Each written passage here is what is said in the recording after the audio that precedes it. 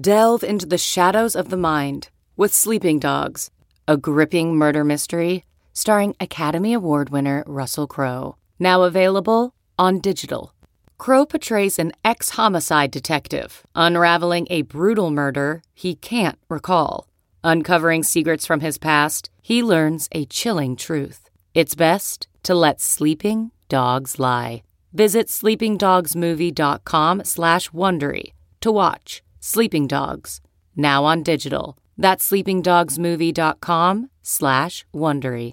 CarMax is putting peace of mind back in car shopping by putting you in the driver's seat to find a ride that's right for you. Because at CarMax, we believe you shouldn't just settle for a car. You should love your car.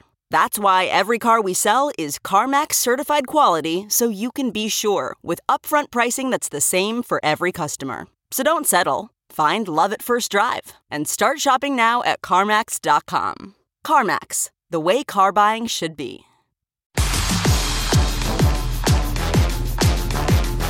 Hello and welcome back to the Yahoo Fantasy Football Forecast podcast, where it is Stat Nerd Thursday. That means I, Matt Harmon, today am joined by my fellow stat nerd, Dalton Del Don. Before we get into that, first we got to run through some pre-show business. Look, there's a lot going on in the NFL this year, and fantasy's hard to figure out. That's why you need to sign up for Yahoo Fantasy Plus. The Trade Hub can help you find a trade partner in your league and get your roster back on track. The Research Assistant will help you optimize your lineup, and Andy Barron's weekly newsletter will provide you with the insight you need to get back in the W column. You can do all this with a free trial at yahoofantasyfootball.com/plus. Dalton, we love the Trade Hub. We don't love the news that we're going to start off with today before we get into all of our stats. I actually do have a stat that goes along with this particular piece of news, but there was just kind of came through the wire before we started recording that James White is actually going to be out for the season. It was not a good looking injury that happened in week 3. It's a hip situation. So he's off the board now. And I think this is kind of a huge loss for the Patriots. Like, from a fantasy angle, we know he's just kind of a PPR floor play every single year, and he actually looked like he was getting back up to that standard prior to this injury, whereas 2020 wasn't a great year. But yeah, so far, James White, what is your reaction to this? I think last week was the first and only time I recommended James White. Even in DFS, I like the setup with the Saints. You can't run against them, and all Mac Jones does is dump it off. So naturally, he suffers a season-ending catastrophic hip injury, but so it goes. It sucks for him. 29 years old, I believe. So not ideal. Damian Harris blocking assignments bad, and they had to, take him off the field. I love Harris. He's really good with the football in his hands, but not unlike my other guy, Ronald Jones, the little parts of the game seem to escape him. So I think Ramondre Stevenson, who was impressive in the preseason, and even though he's big, reportedly an adequate pass catcher, I think he should be added in deeper fantasy leagues. Brandon Bolden's so boring there too, but it looks, he could be the option. But obviously the big problem there is Mac Jones. Rookie quarterbacks are 1-10, I believe, to open the year, and the only win came when they faced each other. So someone had to win that game. So it's been ugly. The offense isn't great. We'll talk more about Jakobi Meyers later. But unfortunate news for James White. Needs to be dropped, obviously. He's a PPR asset. And that's backfield is kind of a mess right now. Yeah, James White had a 12% target share with this team overall. It's a brutal break because he's kind of important to the style of football I think they need to play. We'll talk about let's just talk Jakobi Meyers now, and he's going to come up in our first stat. But just because we're on the Patriots as a whole, I actually kind of feel in a way, Dalton, that they're sort of in the middle of an identity crisis, and what I mean by that is that from a team standpoint heading into this year, they still have, despite the fact that they add like Nelson Aguilar and Kendrick Bourne and these 2 tight ends, like they make all these big kind of flashy-ish additions in the skill position room. The bones of their roster left over from 2019 and even 2020 is basically set up to play bully ball, but their defense is good, but it's not the 2019 levels of good where they're going to be scoring points on their own. So that's part of the problem. They're like, we see as last week is perfect evidence that when they get into a situation when they're trailing, that obviously goes out the window, that whole bully ball approach. And I also think that running this sort of like two tight end set or whatever, it's not really conducive to Mac Jones' strength either, because he needs to be like quick release, get the ball out, RPOs, like quick strike passing. And the offensive line isn't playing up to standard either. I think that's been a huge problem. They're 27th, I believe, in Football Outsiders adjusted line yards, which is sort of trying to isolate run blocking from everything else. Their right tackle position with Trent Brown has been a huge problem. From the fallout of the James White injury could actually be good news for Jakobi Meyers, who has seen all of the volume that you'd want. He could actually see, he's probably the only guy here that I think you could project for a target increase, because you mentioned the running backs out there. I don't think they have anybody that can step into the James White role. Like, I don't think that JJ Taylor would probably be the best theoretical fit. Maybe Stevenson could be that guy, but he's also a player that has been a healthy scratch because he's screwed up in pass protection situations in week 1. So I think that Meyers, who is already kind of on the buy low radar for me, could be the sneaky winner from this whole James White thing. Oh, I totally agree with that. He saw 14 targets last week. I think that's no coincidence. He will continue to see the looks. I believe it was Mike Clay who tweeted the stat. No wide receiver in NFL history had 52 catches without a reception. He has twice that many, literally twice that many, 104 career catches without a touchdown. But obviously he's going to score one of these times. And in PPR, I mean, he's going to see all those underneath looks. So yeah, this is a boost for Jakobi Meyers, James White going down. I agree with you. Yeah, I just think it would behoove them to boost the tempo up, like play a little bit faster. I don't offhand know exactly where they are in terms of pace of play, but to me, it seems like they should maybe try to inch even farther back in the Patriots catalog of offenses when they were first playing with a lot of tempo and everything like that, and get the ball out quick on slants and digs to Jakobi Meyers. Because I think Meyers is a really good player. Like, I think he's earning the targets that he is getting. They're not coming, whereas like last year or whatever, people could make the argument, well, no one else is there. Well, there's plenty of guys there right now, but Jakobi Meyers is the one getting the volume. So Meyers to me is definitely a buy low, and I'm just kind of, obviously, we know the big matchup on Sunday with Brady coming. I don't know if you heard this, Dalton, but Tom Brady's making his return to New England on Sunday. It's a pretty under the radar storyline here in the NFL universe right now. But yeah, I this is going to be a big test for them, because you can't like hide from the Tom Brady Bucs. You can't like play bully ball against the Bucs defense. What they're going to have to come up with something different on offense if they even stand a chance. Like, the Bucs right now are 6.5 road favorites going to New England. That seems too low. Like, I think they could smoke this Patriots team just based on where they both are in their trajectory right now.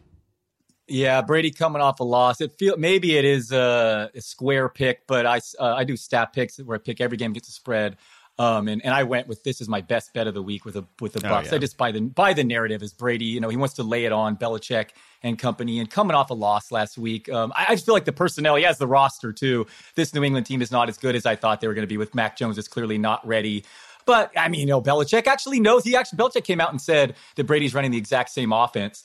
And we saw how that worked, in the Super Bowl with Gruden and the Bucs and the Raiders. So maybe there'll be some of that, but I'm not personally expecting it. I'm expecting Brady to lay it on. And that, that backdoor cover, I don't know, man. I think he's going to really just try to pile on the points and throw. He's just throwing the ball so much inside the 10. You just love that as a fantasy guy if you have Brady too. They just refuse to run the ball down there. So yeah, I expect a big performance from him and the Bucs. And yeah, I'm with you. Again, that's probably the sucker side, the square side, but I would lay the points there and just expect the Bucs to roll.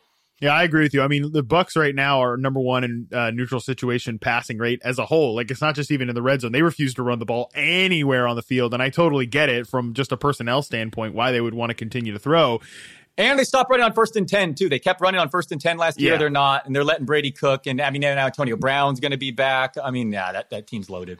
Yeah, it's gonna be a bit of a tough scene there on Sunday. We're gonna hype this matchup up, but I mean, from every angle other than like the Belichick knows Brady and maybe knows what like is going to make him tick or whatever. Every other angle would spell like, yeah, this should be a Bucs blowout.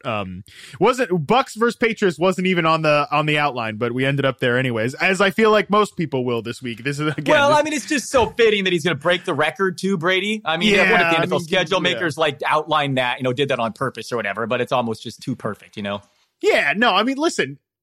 This was the point I was going to make to you and our producer prior to us taping, was like, in one way you can be cynical as like a football observer and be like, I don't care about the storyline. It's overplayed, blah, blah, blah. But like, why else would you be a sports fan if not to be gassed up about the greatest player in the sport, greatest player in the history of the sport, the most decorated player in the history of the sport, going back to where it all happened while he's still basically playing in his prime. Like, Brady's having one of his best seasons ever at 40 freaking whatever. So, I mean, if you're like, he might throw 50 touchdowns at 44. He might throw 50 touchdowns at age 44.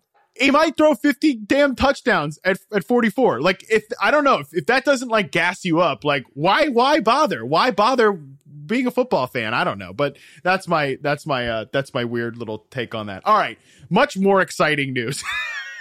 Marlon Mack's on the trade block. Do you care at all? No, I can see my 49ers getting interested, but no. Oh my God. Even right before we started recording this, Jonathan Taylor missed practice with a knee injury. I'm assuming that's not serious, but no, this doesn't really move the rate. I mean, coming off a torn Achilles, he was, running behind Wilkins in summer. So no, this doesn't really move the radar for me, other than just that the Colts situation is a total mess right now. Yeah, it's tough for Jonathan Taylor. I mean, he's the perfect evidence right now that as talented as any running back can be, if you're on a bad team, you don't have access to a high end receiving workload. And like, I mean, Nyheim Hines ain't getting traded, so that receiving work is never going to open up for Jonathan Taylor. So more fantasy points outscoring Jonathan Taylor in PPR leagues, man. Hines. It's not, and that's not going to change, right? And especially if this team continues to go into the tank. And like, I don't know if enough people are thinking about this, but like as this thing continues to go south, and the Colts are 0-3. I know there's an extra game this year, but like the Colts are probably banged, right? Like I don't see them digging their way out of this hole and suddenly becoming a good team. Maybe they can be an average team, like a 8-9 or whatever team, whatever it is these days, 8-9 team or something like that. But they're not going to suddenly become a strong contending team. I don't think that's in the cards. The offensive line has started to fall apart. And I mean, I think that's something that we should be more aware of going forward, that like, yeah, just because an offensive line has been great for 3 years, it's hard to sustain it for 5 years, 6 years, whatever. We're in the point when things happen, and it was just such an integral part to this whole Carson Wentz revival thing that, now I think we're looking at, I don't know if enough people are thinking about this, but they're at some point going to have an incentive to not even play Carson Wentz. And Carson Wentz, I'm sure, is going to want to play because, if he hits that, 75% of the snaps, then the third round pick becomes a second round pick. And you can better believe that once the Colts are in a point where, no, we're not going to contend this year, they're going to start thinking about draft picks. And only counter I'll throw at you, Matt, is just that division is winnable. I mean, Tennessee's in trouble. Both the receivers are banged up. I mean, Tennessee probably is going to still, they're still the heavy favorites by default. But that's my only counter, I would say, is just that division's wide open. But, man, I'm not going to push back anything else. Quentin Nelson looks like he's going to miss some time. Carson Wentz is getting, I believe, 6.5 YPA when Phillip Rivers gave him 7.7 last year. And he's already nearly halfway to the amount of sacks that Rivers took all of last season on the Colts. I mean, it is a QB stat, and Wentz is just failing again. So it's not great. It really is. Like only positivity I can give you is just the rest of their division stinks also. I didn't realize that Carson Wentz is halfway to the amount of sacks that Phillip Rivers is taking. Not quite. I mean, yeah, that is unbelievable. We're 3 games in, and he didn't even play the full week 2 game. It's unbelievable. Yeah, he took 8 sacks, and all of last year Rivers took 19. He took an 8 already. Oh my God. Yeah, if you ever wanted proof that sacks are a quarterback stat, just look at Carson Wentz. Like, that's basically all the proof you need. I think the only reason that the Marlon Mack thing would interest me is maybe he goes to Baltimore or something like that. Because I kind of think Marlon Mack is good, but he's coming off a major injury. And yeah, this does nothing to move any needles in the Colts backfield at all, if and when he leaves. Although maybe it's a showcase game for Marlon Mack if Jonathan Taylor were to miss week 4. But yeah, great. Then you get to showcase yourself in the same offense that JT is kind of running into a wall there too. Last thing on the news before we get into the meat of the show. Chiefs signed Josh Gordon. Dalton Del Don. I'm sure you don't have I don't know. You are one for aggressive takes sometimes. So maybe you think Josh Gordon's a top 10 receiver for the rest of the season. I tend to doubt it. I tend to doubt it. But what was your immediate reaction? I don't want to know your fantasy reaction. I want to know your immediate reaction. Was it somewhere between, oh, good for Josh Gordon, or for me, it was, the gif of, I tweeted this out, the Grand Theft Auto San Andreas gif when, CJ's walking down. I don't know if you ever played San Andreas, but anybody out there, you know the meme I'm talking about when CJ's walking down the alley, like, here we go again. That was my reaction. No doubt. That would have been me a few years ago. I would have been hyping him, saying he is top 10 upside moving forward. Man, it's been a long time since he's been relevant. But my first reaction was absolutely happy for the guy. I'm rooting for Josh Gordon nonstop, and it's great to see that he's doing well, and what a situation to land in. My second reaction was just, personal, and I'm like, kind of an indictment on Mecole Hardman, who I have a lot of him. So, but no, good for Josh Gordon in a great situation. It's going to take a few weeks, but as far as fantasy terms, I'm personally not adding him or rushing out to add him. I'm sure if you're in a deep enough league, whatever, find a stash. I mean, obviously the numbers he put up were astronomical. I think he missed 2 games and still led the league in touchdowns with like the worst QBs throwing to him. Like he was sick as can be at one stage of his career, but that's a whole lifetime ago. And, the fantasy, the chance of him being fantasy relevant is still a long shot at this point. I mean, this is the only situation he could have landed in where it would be, remotely interesting, right? Like if he had landed with any other team, I don't think anybody cares. But the fact that he's a pass catcher with a resume playing in Kansas City with Patrick Mahomes, like that is enough to like get you to raise an eyebrow. But I agree, like didn't add him anywhere. I would advise like anybody on Josh Gordon, like do whatever you want with that one, man. Like if you want to go down that road, that's fine. But I tend to, he's not going to play this week. I think Andy Reid already said he's not going to play this week. It's going to take some time for him to get ramped up. It's been quite some time since we've seen Josh Gordon actually play football. So we'll see what happens there. But let's move into the meat of our show, the stats that we talk about every single week here on the Thursday show. I thought this was interesting. I posted about this on Twitter. Dalton, right now there have been 15 wide receivers through 3 weeks who have seen 28 plus targets.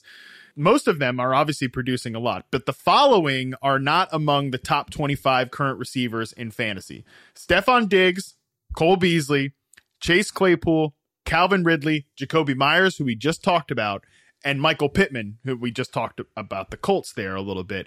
Does anyone stand out on this list as like, okay, this guy I think is a clear buy? Does anyone stand out here that's like, I don't care about the volume, forget it, I'm out on this as a total? Diggs is a clear buy.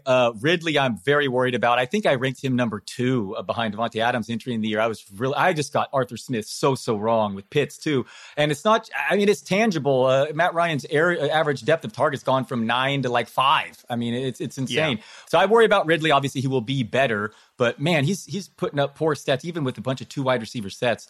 Chase Claypool, very interesting to me, especially but Juju is back, makes him slightly less desirable. Man, he saw the 15 targets last week with the injuries in Pittsburgh. And then finally, Michael Pittman ranks 8th in my stat Whopper, the weighted opportunity rating, kind of a mixture of air yards and a share of teams' targets. He's 8th in the league this year, Pittman. So he's just clearly emerged at the alpha in Indy. But how could you be overly confident, with Wentz throwing there? But no, but I will say I'm buying Pittman, man. Even with the shaky quarterback situation, you got to like him as like a top 30 type fantasy receiver. I'm ranking him given that type of, that target share.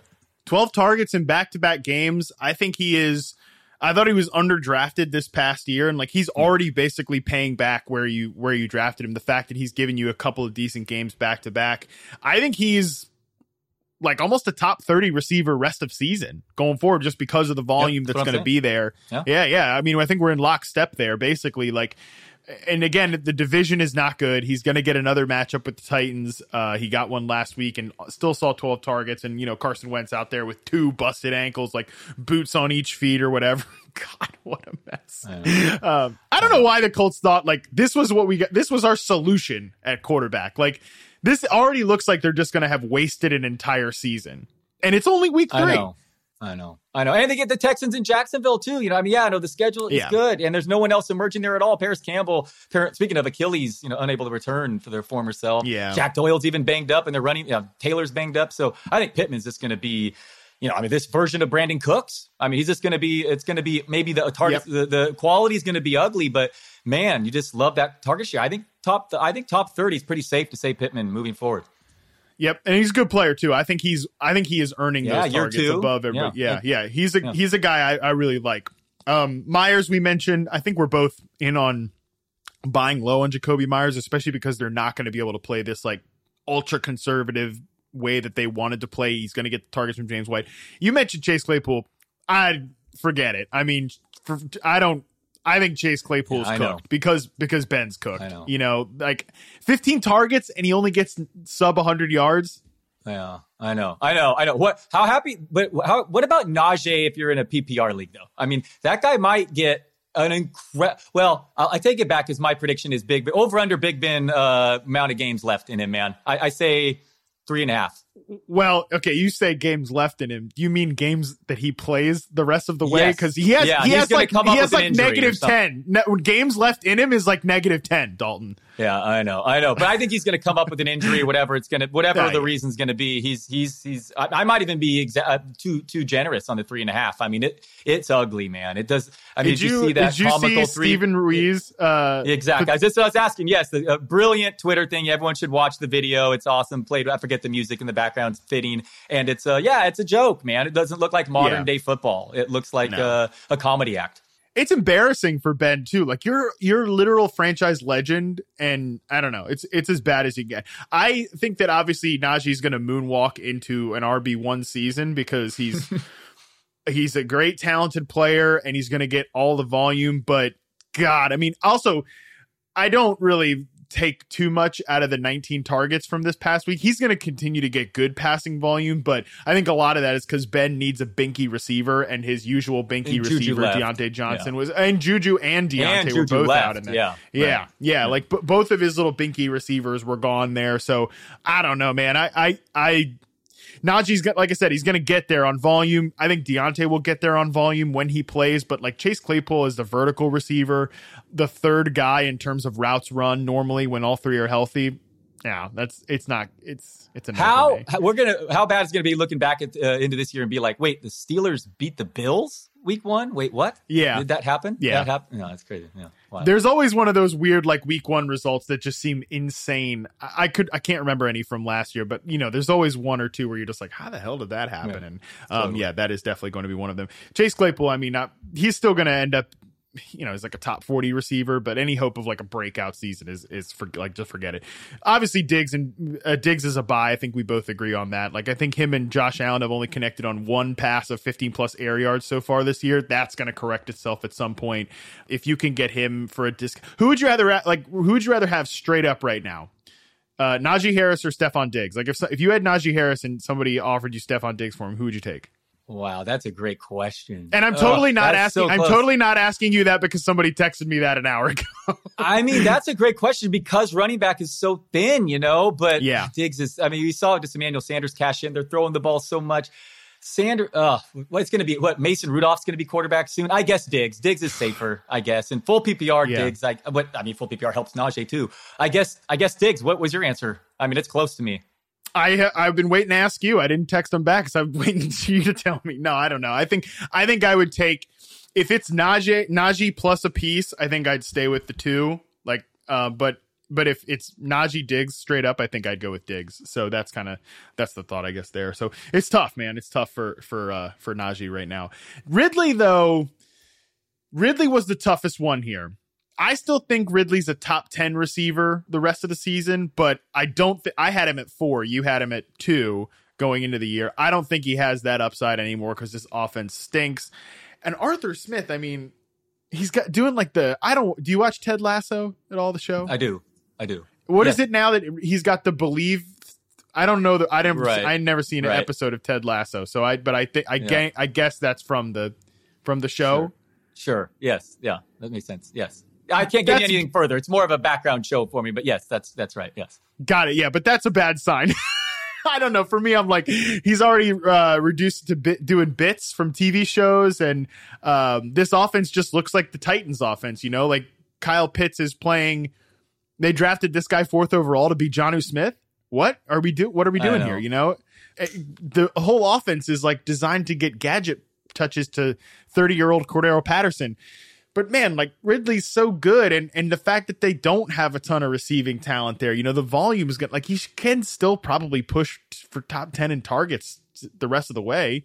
Yeah, I hear you about being a top 10 guy is safe there, but there's no longer the upside of being the number 1, which I absolutely thought he had. I thought the play action Arthur Smith ran at Tennessee was going to open things up. No Julio, indoors, Ryan, I thought, had some gas left in the tank, but it's just not worked out that way. It's all underneath stuff. He's made some weird decisions on 4th down, and then a couple minutes. He wouldn't sneak Ryan on 4th and a foot, but then 4th and 2, he ran a sneak later in a worse field position. So these guys who are coordinators, sometimes it's just so, my guy Shanahan making some boneheaded plays, calls. I don't know. The coordinators don't always translate to the game managing skills. And he's obviously off to a real a shaky start in Atlanta. And Calvin Ridley's been a big sufferer from it, man. And he's more like in between, high end wide receiver 2 than the guy you thought you were getting. That's unfortunate. And hopefully I'm wrong and then just the targets come, but it's just the lack of any downfield stuff. I mean, it's not just bad luck, regression. They're going to have to fundamentally change their play calling for him to be unleashed. I think that's the biggest problem. The biggest problem, too, is that they can't pass protect. Like, there's the fact that Ryan's back there as a sitting duck. That's a problem for this juncture of his career, learning a whole nother offense. It did take him a year to get comfortable in Kyle Shanahan's offense, and this offense should theoretically have some of the same bones to it, but it's still different. I think the next 2 games are going to be a huge test for Calvin Ridley and this whole Atlanta Falcons team. They get Washington this week, and then they get the Jets next week. Obviously, I think the Jets, they should, if they don't roll in that game, that's not good. I think they ranked dead last in offense DVOA. Last, 32, I think, Atlanta's offense. I mean, that's not ideal. No, you're correct, Dalton. It's not ideal. But like Washington, I had this note on the outline too, so I guess we can kind of talk about them right now, because this is sort of like a this juncture of the season, week 4, you really have to have a stand on what we've seen so far, like what's truth, like what is the reality, and what is just kind of like a 3-week fluke. And I think Washington's defense is a great example. They're tied with Detroit, the Lions of Detroit, the one of the worst defenses. They're tied with Detroit for the most 15+ air yard completions allowed. So if the damn Falcons can't air it out against that Washington defense that's been that bad so far, that's a problem. But Washington's defense was supposed to be, a great unit, like a bunch of ass kickers up front. It has been anything but. So do you think that is more fluke or more reality than fluke? Because I think, like, if you're considering, I was trying to do it last week, buying low on Calvin Ridley in daily fantasy, and obviously Kyle Pitts, it was a total nightmare. Ridley didn't have that good of a game either, just kind of a whatever contest. So I guess that's one, like, if you want to be contrarian with Calvin Ridley in fantasy, would sort of be the week to do it, but that would also mean that you're taking the stand that Washington's defense is actually just not as good as we thought. So I'm not going to give credit because I forgot who it was, but someone tweeted with a better visual representation than I'm going to say here. But oftentimes when defenses, quote unquote, regress, it's just a simple factor of their opponent's quarterbacks regressing. And last year, Washington had this like crazy long stretch of facing backups and hurt QBs and just bad QBs. And this year's it's kind of been the opposite. So, I mean, it's probably the truth lies, somewhere in between with them. I mean, I think Chase Young will get going, and they made some additions to the secondary, but also defense, just year to year, it's less sticky. It's hard to predict total units. Yeah. There's so many moving parts. That's why the teams that are good year in, year out in the NFL, there's only a handful of them, and they all have star quarterbacks. So, yeah, I mean, I think I ranked Washington second or something. I was a believer. I thought they were going to be elite, and I think it's clear that we all just overrated them a bit going into the year. Yeah, definitely, and it kind of changes with Washington. Well, funny you mentioned like the whole run of backup quarterbacks. New England, I mentioned their defense earlier. The 2019 year, that was when they just like feast. They were still a good defense overall, but they were like ungodly, otherworldly good in the first like half of the season because they were running against a bunch of backup quarterbacks, and they were, I think, literally scoring more points than some offenses during that time. It was like an insane run. If you had the Patriots defense in your fantasy league, you were soaring, you were flying because of that. But obviously defense is not as sticky year to year. Has the fact that they're not good on defense changed your projections for the Washington offense at all? Because that's been kind of a weird one week to week. Obviously Taylor Heineke has the huge week 1. Fitz gets hurt. Heineke comes in cold. Whatever. Week 2, Heineke's like throwing the ball downfield. He's aggressive. Terry McLaurin eats. J.D. McKissick is in there all weirdly. Then obviously things got pretty bad pretty quickly against the Bills. But Heineke still, made some plays. Had a bunch dumb turnovers, he's going to do that, but made some plays. And then Antonio Gibson pops up for a huge like screen pass, but that was about it from the offensive perspective too. Yeah, that Bills defense is playing really well this season. Gibson had an eventful 2 targets. He turned one into arguably the highlight of the day on that 70-yard plus TD, and then he dropped an easy other would-be walk-in touchdown too. But Heineke looking like Fitzpatrick, making some bad turnovers, but throwing downfield. So nothing wrong with that in fantasy. Again, that was a tough matchup with the Bills, and as long as you're feeding Scary Terry, I'm happy. Logan Thomas is not getting quite the volume that he was down the stretch at the end of last year. Maybe something to note, especially with no Curtis Samuel either. I kind of expected heavier volume from both Gibson and Logan Thomas with Samuel down. I know, yeah, that has not materialized at all to this point, and I don't know what Samuel's deal is, like when or if he will come back off IR, but we'll see. Oh, that does remind me, Rashad Bateman activated off IR today. Where are you kind of at with him in terms of what type of leagues would you add him? I'm a big fan of him as a prospect. Where are you at with Rashad Bateman? Man, my buddy and I are in this big Survivor buy-in league, and he talked me into talked us into the Ravens last week. So where I am at is Marquise Brown drops a few balls here and there, and there might be a wide open spot for Bateman to step in. Man, Hollywood. I don't know. I think that first drop they called might have been tipped before, so I'm only going to say 2 dropped wide open touchdowns, but you squint, you could even say 3. But anyway, Bateman, people loved him. The RotoViz group, I believe, was really high on him, and they know prospects far more than me. So he's absolutely should be stashed in all competitive leagues. Lamar Jackson's awesome, man. He's out there he looks great. Slinging the ball. Dude, Lamar Jackson's, so good.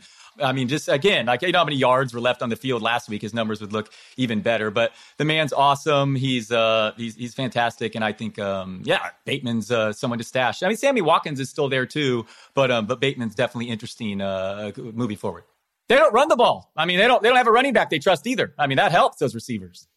Yeah, that's what's interesting too, is like Tyson Williams was kind of cooking, and then they just completely removed him from the game plan. But like, it's pretty clear that they don't have a back that they want to give, the full workload to. Like, they're not going to give any of these guys. They're not going to give any of these guys like full workload. It's just not going to happen for any of these Baltimore backs. And like, I think Latavius Murray's cooked. I think Devonta Freeman's cooked, but they're going to switch these guys around because Tyson Williams, while he's explosive, he's 6th, I think, right now in yards after contact per carry. Touch first half. 1 touch in the first half, I believe. Yeah. In a great spot too. He was I used him in DFS, only $18 last week against the Lions defense that can't stop the run. So that was unexpected. But yeah, Lamar Jackson right now, he's 2.8% of his passes completed above expectation. For Lamar, that's pretty good. For Lamar, that's pretty good. I mean, yeah, he's balling out there right now, and obviously you got to make some Hollywood Brown adjustments there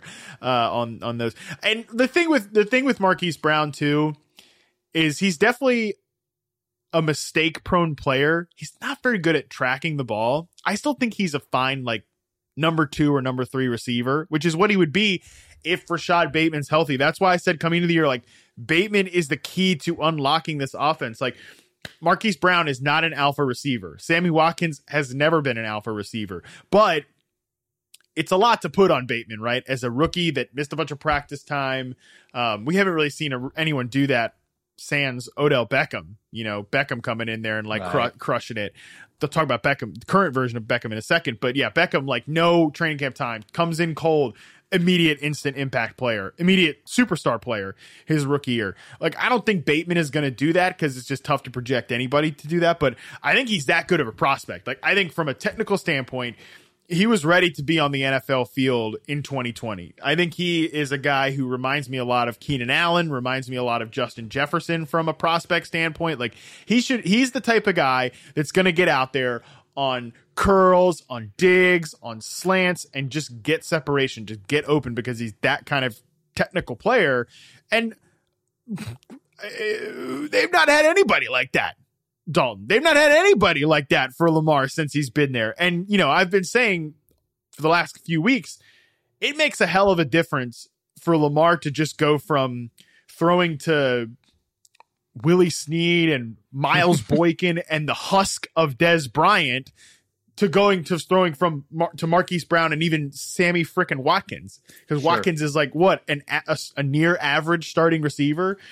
imagine if Bateman is that good. Imagine if Bateman is a friend, like if he has a Justin Jefferson season. Again, that's a lot to ask. I'm not saying he's going to have that, but like, especially from a statistical standpoint, he's not going to do that. But just like in terms of immediately being that good right away, that you can be the top receiver on your team, there is still an even higher ceiling for this Baltimore offense to get to. And I think Bateman's the key to doing that. So I would add him wherever, like to any team, 12 teams, 10 teams, you might as well, because Jackson's playing that good right now.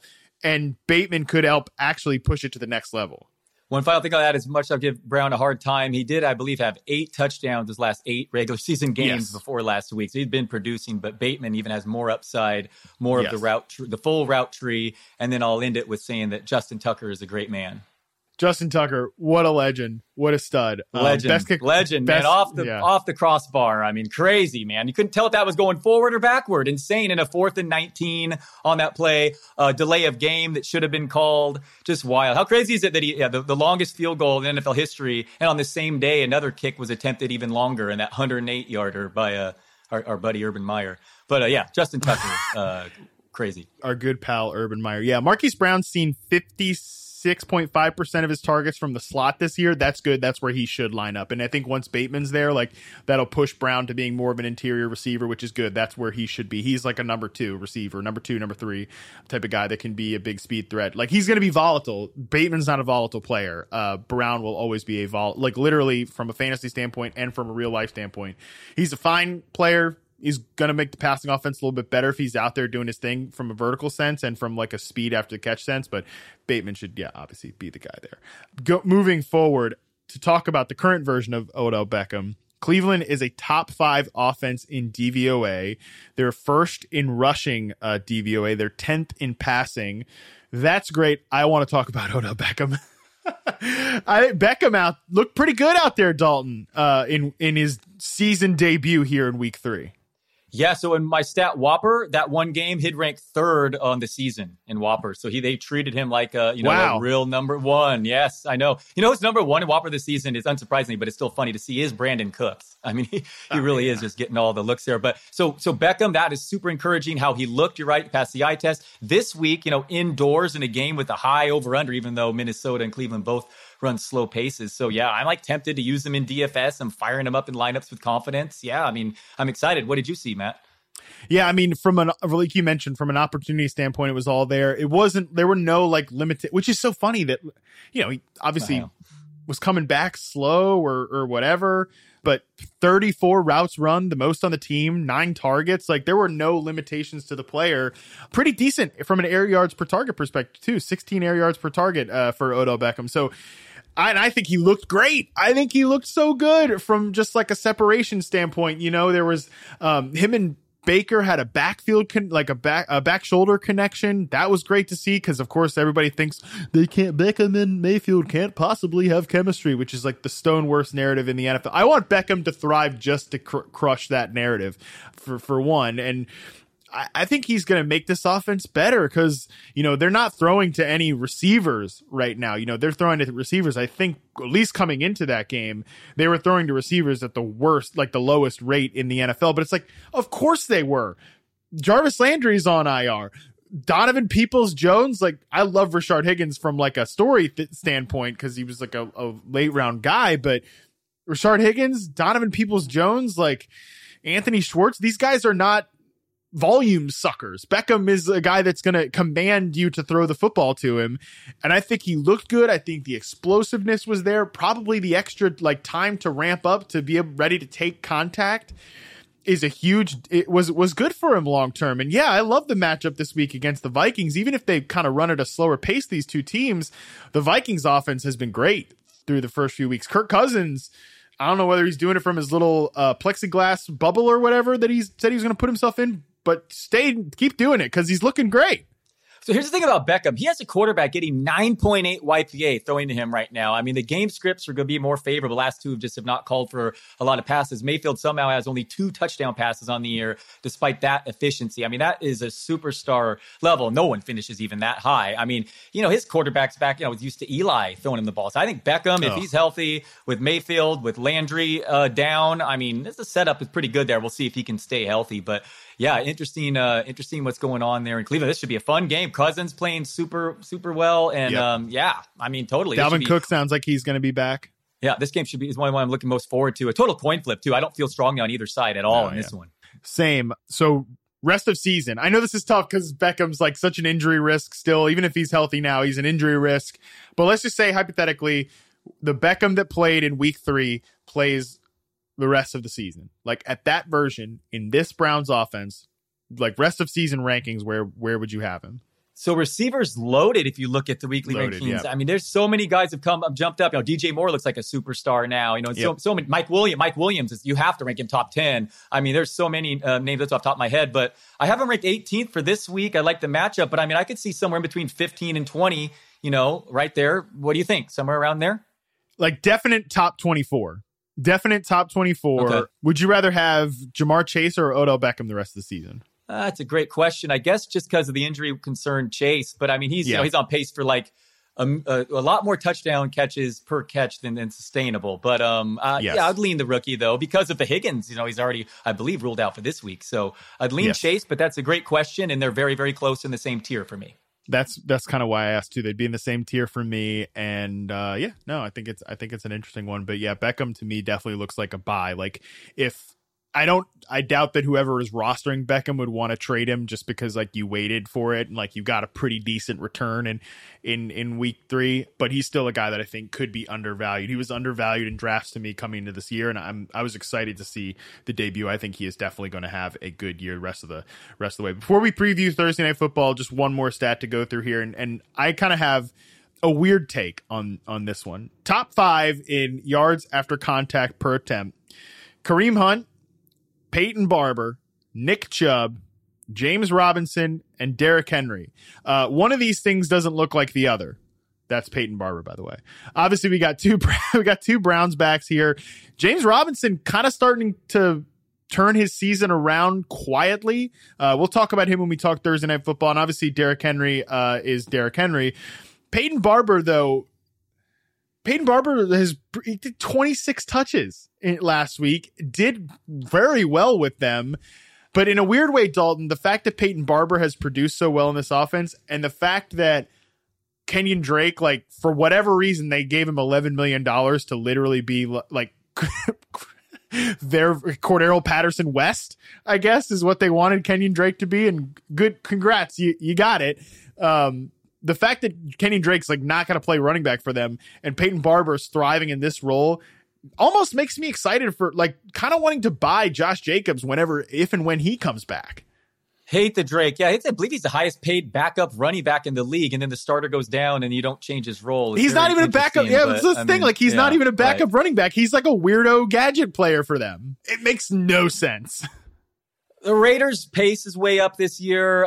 Carr leads the world in passing yards. Henry Ruggs is forcing the defense to respect him over the top. I mean, it's an interesting offense. I was wrong on them. Maybe they're playing a bit over their head, but it's super encouraging. If Josh Jacobs continues to miss time and he's dealing with apparently pretty painful, turf toe, but he's always have something, it seems like, dating back to college too. So Peyton Barber is one of those guys you're just keeping on your roster. And anytime Josh Jacobs is out, it looks like he's going to be a plug and play flex at minimum just because of that volume. And he's breaking tackles now too. I mean, I don't know about that stat, but are you taking this much? I mean, what do you make of this, the broken tackle stuff? I just think it's that Barber's playing well, like he played well last week. That's basically what I mean. Yeah. Sure. Like that, but what it does, it makes me like kind of think about Josh Jacobs though, from that standpoint. Cause like the Raiders don't have a good offensive line. They're 29th in adjusted line yards. We know that they teared that unit down. Like Derek Carr's doing a lot of what he's doing under pressure right now. And that's good for Derek Carr. Like that's a good sign that he can not quite sustain this pace, but will sustain his strong level of play if that makes any sense what I just said. But I do think that it makes me think, oh, well, Josh Jacobs was a guy I was kind of fading this year because Kenyon Drake was signed, and I thought that might eat into the workload there.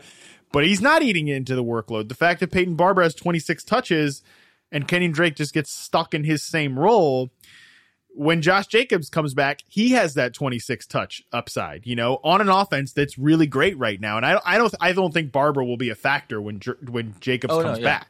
They'll just turn him into the bell cow immediately. Yeah, I agree. In a way, it makes me kind of want to, like, if Jacobs, I don't know if he's going to play this week or however long he's out for, it kind of makes me want to make like a pre-trade for him in a way, because if we still think this offense is going to be good, and we clearly see that Jacobs is going to take over this Barber role, it seems like he's a guy that could end up being a good bet the rest of the way. No, I hear you. Ironically, as long as that injury doesn't linger, his value could have been rising over the past 2 weeks, but while he's missing games, because part of the reason I was down on him as well is, I didn't love the environment, and now the Raiders offense looks great, and the pace up, and Drake taking no carries at all. Never going to catch a ton of balls, Jacobs, but he scored a dozen touchdowns in a disappointing year last season. They give him so much volume in the red zone. So because the Raiders look really so intriguing offensively, a healthy Jacobs be treated like a workhorse, and he could really be very, very, very valuable fantasy-wise down the stretch. Yeah, that makes sense. All right, let's talk Thursday Night Football. Big time matchup here. Jaguars versus Bengals, Dalton. The line right now is, I believe, number one, it's a 45.5 point total, so it's not a particularly high scoring game. The Bengals are 7.5 point home favorites. That makes sense to me. I think the most interesting thing to talk about with this game is that the Bengals have suddenly become like one of the most run heavy teams in the entire NFL. They're top 5 in run play percentage. Joe Mixon is second in the NFL in touches right now. I think he's probably, if you're making single game daily fantasy lineups, he's probably the favorite for the superstar spot there on Yahoo Fantasy. And it's what do you make of this philosophical switch? Because all of us basically in the fantasy community were talking about them as one of the most pass happy teams in the NFL. And that's why you got to buy all these receivers and buy Joe Burrow as a QB1. But the efficiency has been there for Burrow. His touchdown rate is really high. He's throwing the deep ball a little bit better now that Jamar Chase is there, but the volume has not been there for this team. It is, they added Chase early too, so you expected it to really let it fly. But I think the one argument could be that it's plausible is just that he's recovering from such serious knee surgery. It was not just the ACL, but it's a few other things. So they're just trying to take it easier on him, which does make sense. So you said the efficiency is so encouraging too. So hopefully Higgins gets healthy, man. He was ready for a really breakout. But Chase looks fantastic. All those drop balls are a thing of the past. Mixon looks good and is staying healthy. So it's encouraging otherwise. But I hear you as far as the volume. Most people were drafting Burrow expecting essentially the opposite of what's happened. Yeah, exactly. And like I said, I think that it's great to see the efficiency there. And overall, like at some point, I agree with you that most of what they're doing right now has probably been to protect Joe Burrow. It almost makes me wonder if Mixon is like potentially a sell high candidate, because his passing game involvement has steadily ticked down each of the past 3 games, like in terms of target share. And last week without T. Higgins, that target share still ticked down. Do you think Mixon might be a guy, like I don't know if you have him on any teams. I don't really think I drafted very much of him because I preferred Najee Harris in that kind of same range. What's your kind of stance on Mixon going forward?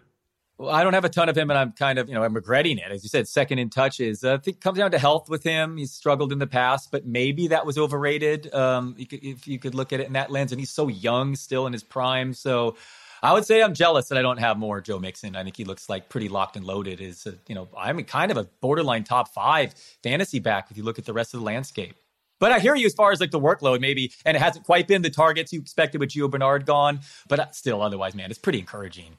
Yeah, it's pretty encouraging. You'd have to get quite an offer to sell him high, I think, basically, is what you're saying. The receivers coming into this game last week without T. Higgins, and T. Higgins is going to miss this game. Damn, Tyler Boyd and Jamar Chase combined. It was only on 18 Joe Burrow pass attempts, so keep that in mind. But they were 60% of the team's passing targets all to themselves. Jamar Chase at $26 or Tyler Boyd at $19. Which of these two do you prefer against a horrific Jaguars secondary?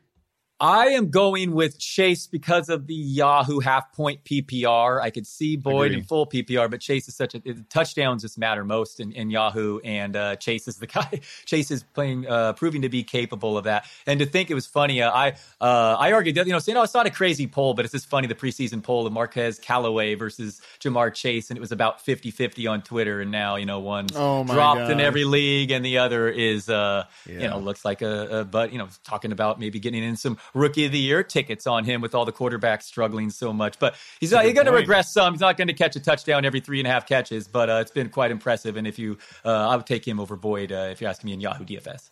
Just a little PSA for preseasons of future years. You can bet on the top 5 ultra talented receiver like growing from the preseason much more than you can bet on the nobody undrafted free agent like carrying over his preseason performance.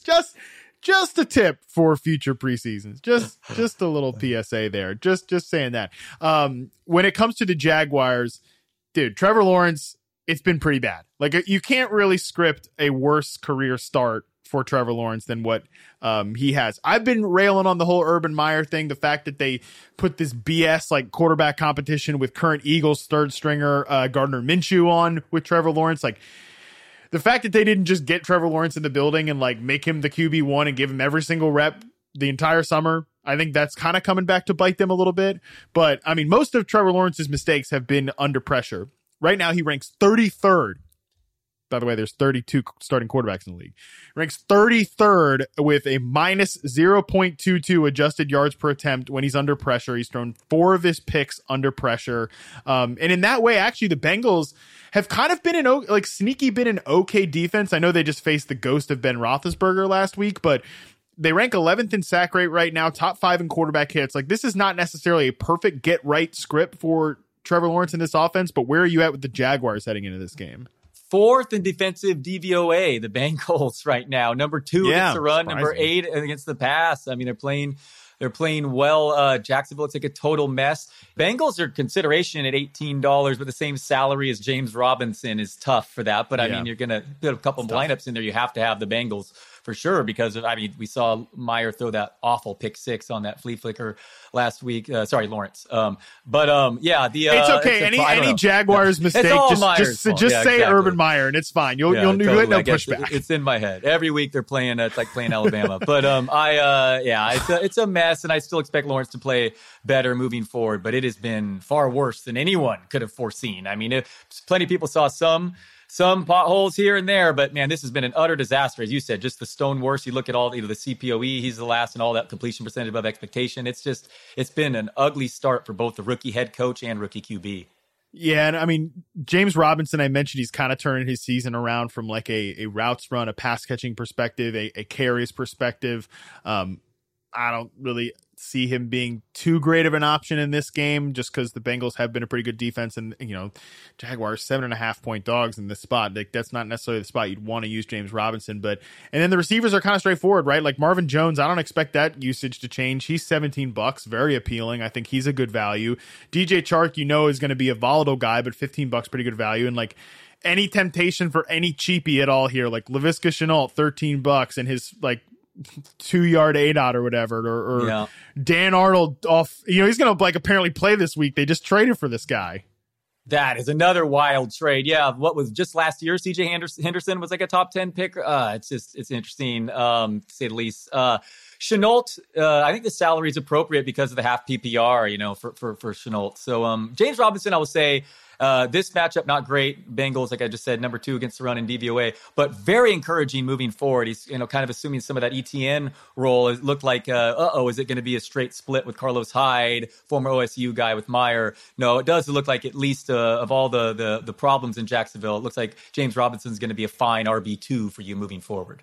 Yeah, I think that's encouraging. Yeah, I could see this game going multiple ways, but I do feel really good about the Bengals in this spot. The Jaguars defense, we can say for sure, is one of the absolute worst in the NFL. But yeah, it sounds like you and I, Dalton, are on the same page with how you want to kind of construct lineups in this week. Joe Mixon in the superstar spot, and figure the rest out.